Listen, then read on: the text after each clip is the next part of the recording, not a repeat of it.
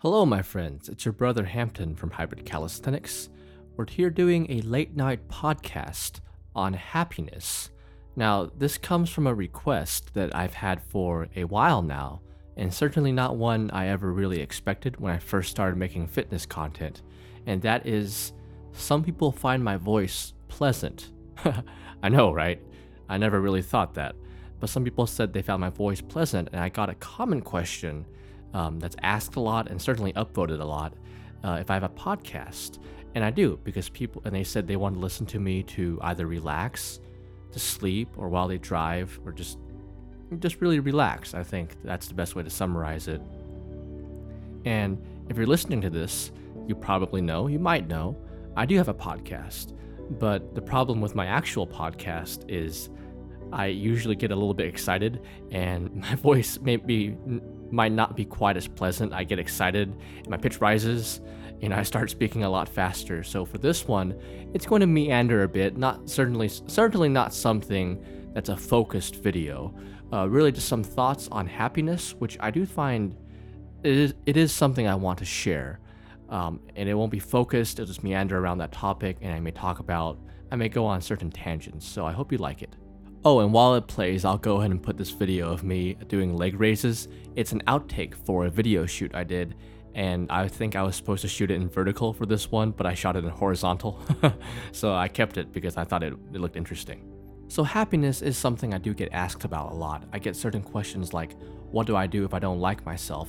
What if I do if I'm always unsatisfied with where I am? I want to be more, I want to do this, but I can't. I just can't do it. And certainly, I think probably depression and certain things like anxiety, possibly like OCD, have gone up since the lockdown began, unfortunately. Isolation fosters depression. And I'm basing that off the messages I get and the content thereof. I'm sure there are certain statistics to support it. I don't have it on hand, but I get a number of messages every day, and I've noticed some of them are about depression and anxiety and people who don't really like themselves, and I do salute them for reaching out to me and trying to improve themselves that way. So many things can affect our happiness, both mental and physiological, I guess, for lack of a better term, in the sense that the food you eat and your lifestyle greatly affects your happiness and just your life overall, really. But for this moment, for today, I think I'm going to discuss more the mental aspect of things, because that is very important. I talk about a lot of things because mindset is everything. I say a lot of things are everything, like happiness is everything, mindset is everything. But in this case, mindset, if not everything, is very important. And one thing I often bring up is something I call the iPhone effect. Now, some people relate it to comparison, which, yes, it does regard that. I think it's slightly different. But it's regarding this idea that when the iPhone first came out, everyone wanted it. And that if you had it, at least in my friend group, and from a lot of what I saw, there was a lot of media hype and hoopla about it, about this new iPhone. And for me, it really didn't look that different, or that different enough to gain all the notoriety that it was getting. But I was wrong, because smartphones eventually became a very big thing, as we can see. But now, no one has an iPhone. No one has the first generation iPhone that I even know. I'm not even sure if it would work. I think certainly with 5G, they're saying a lot of straight talk phones will have to be upgraded. So I imagine there are certain circuits in the first iPhone that would cause it to certainly not work as a phone. Perhaps. I shouldn't say certainly, but perhaps not work as a phone, as in being able to call and text.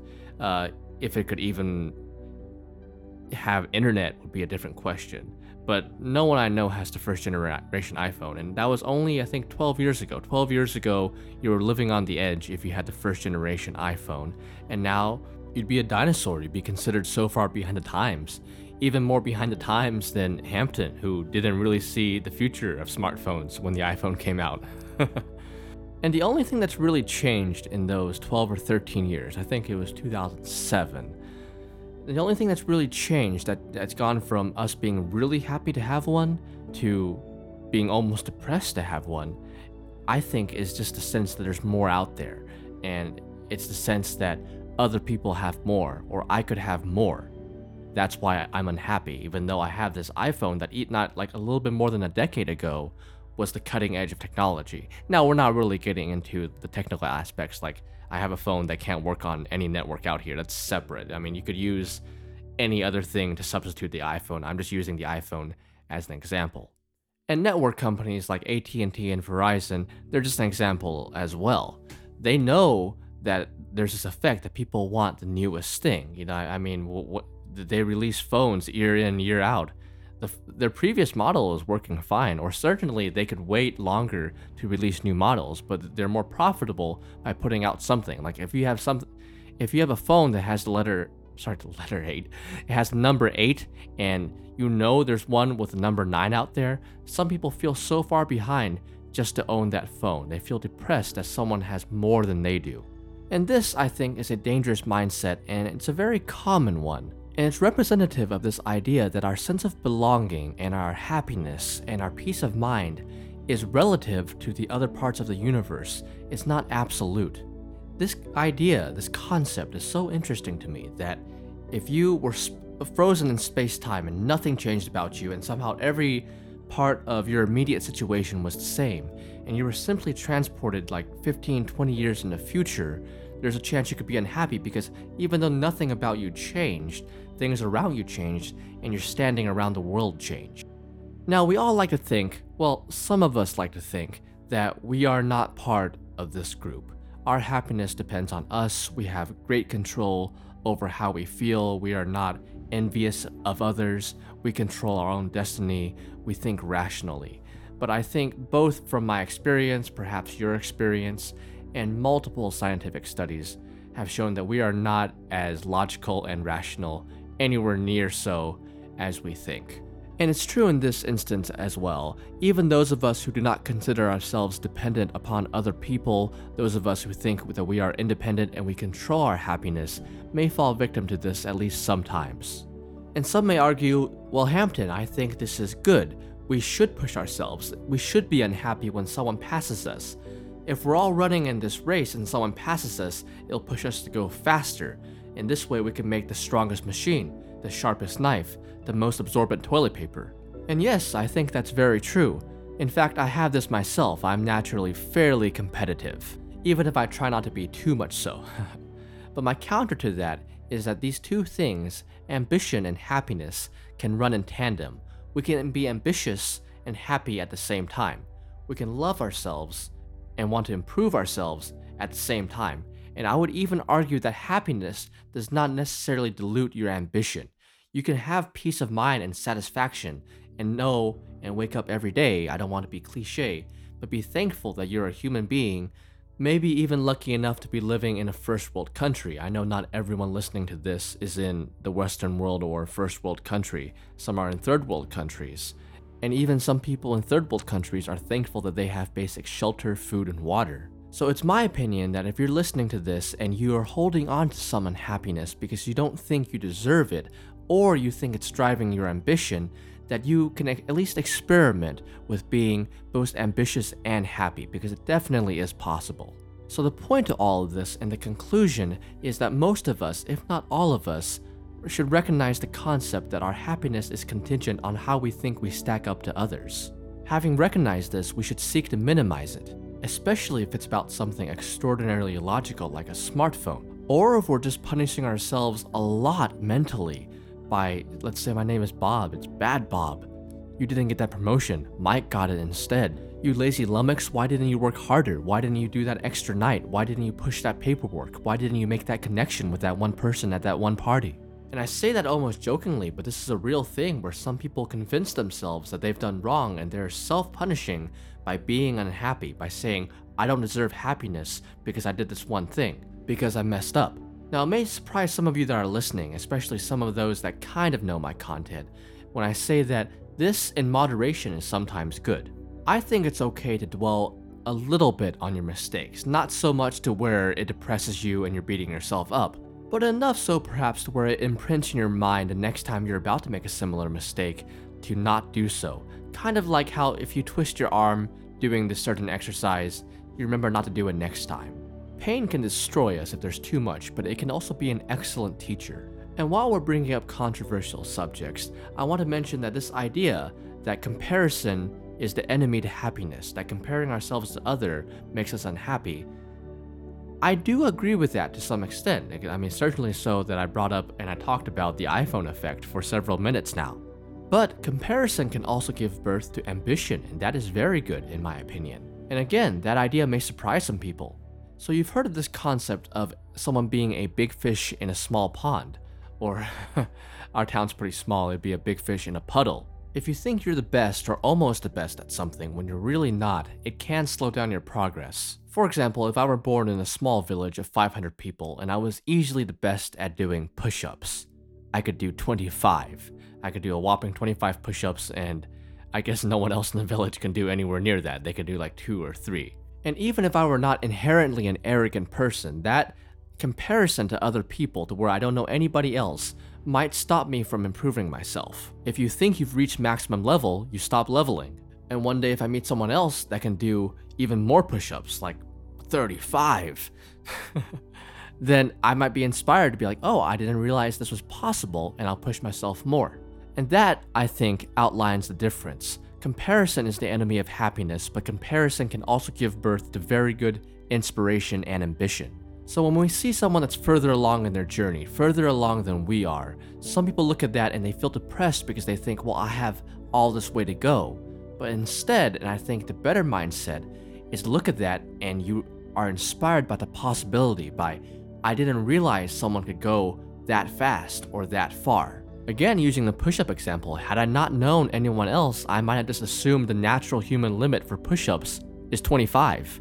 So when we see someone better or better off or better at something than we are, I advise you instead not to be depressed by them being further along, but be inspired by the possibility. If you spent 2 years building your business and it's just starting to make an income, and you notice someone who 1 month in is making $1 million a year, that's good news because theoretically you're only 1 month away from making $1 million a year as well. When we see certain prodigies in any field, we can take inspiration and study their methods, even if they're not very nice people, because that does happen.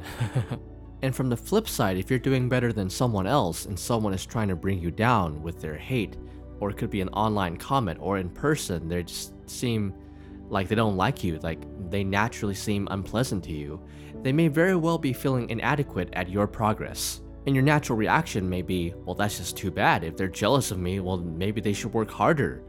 And yes, while that is true, we also have the option of showing some compassion and recognizing that some people are only hating on us because they're not doing well. They can't really process their emotion, and they're conveying that through jealousy, dislike, and aggressiveness, perhaps.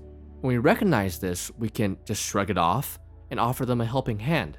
Not necessarily in the field that you're in, for example, in business or in doing push-ups, to use our prior 2 examples. Sometimes we can help people just by showing them kindness. Take the perspective that they're probably expecting your reaction to be negative, because they're acting negative, and this is likely not the first time they've done this. They may show a lot of hatred to other people. And I know from personal experience, lots of personal experience, that if you react to someone's hatred with compassion and kindness, it sometimes just blows their mind. They sometimes literally don't know what to say. And if you do this, you take a chance and you have a possibility of breaking the chain.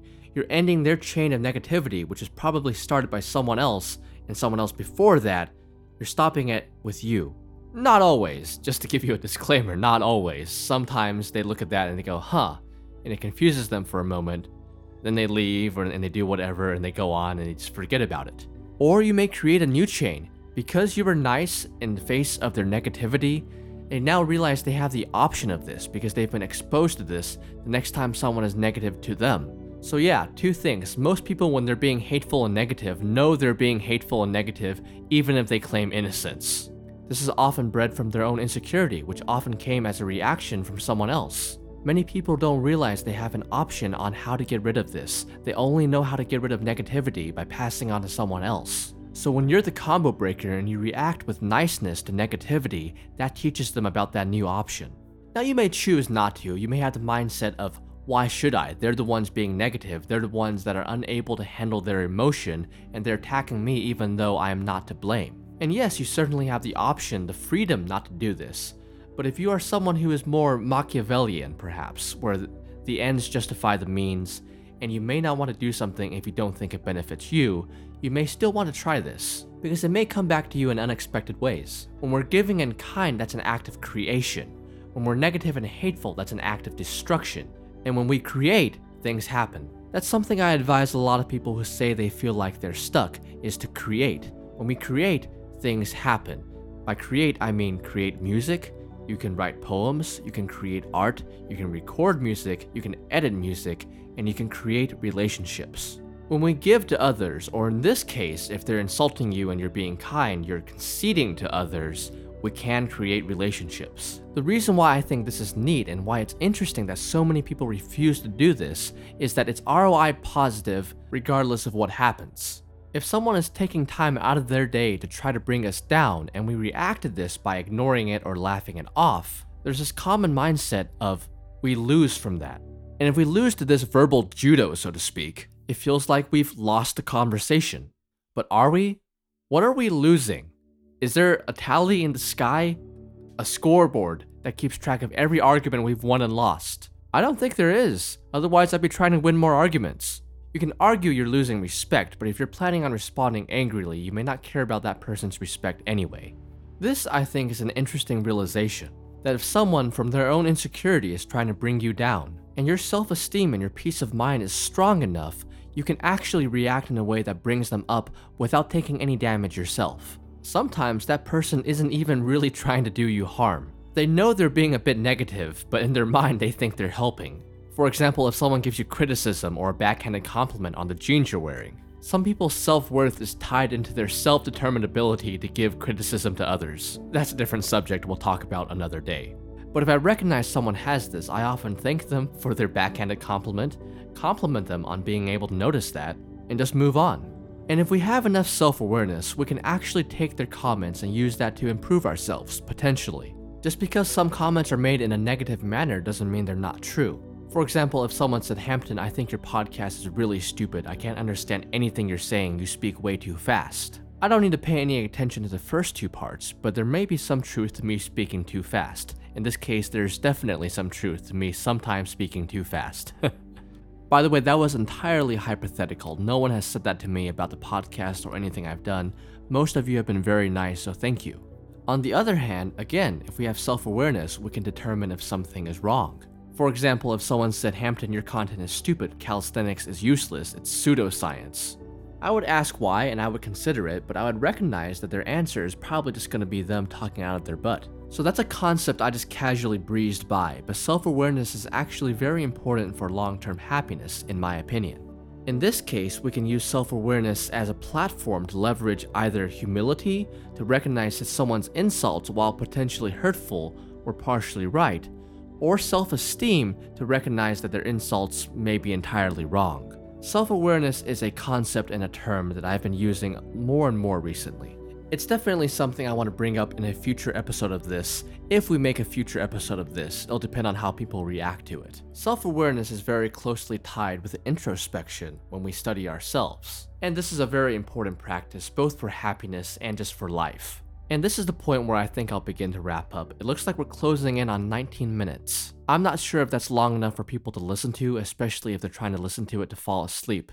But even with the somewhat unfocused meandering of my thoughts and words, I still wanted to go with quality over quantity. Please let me know what you think, and also let me know if you have any suggestions on what you'd like for me to read or talk about. I'd like to get a few about an hour long, or perhaps 50 minutes. And for this one, I think I'm going to layer some soothing Zen music in the background. Let me know if you like that. This is your brother Hampton from Hybrid Calisthenics, and we'll talk soon.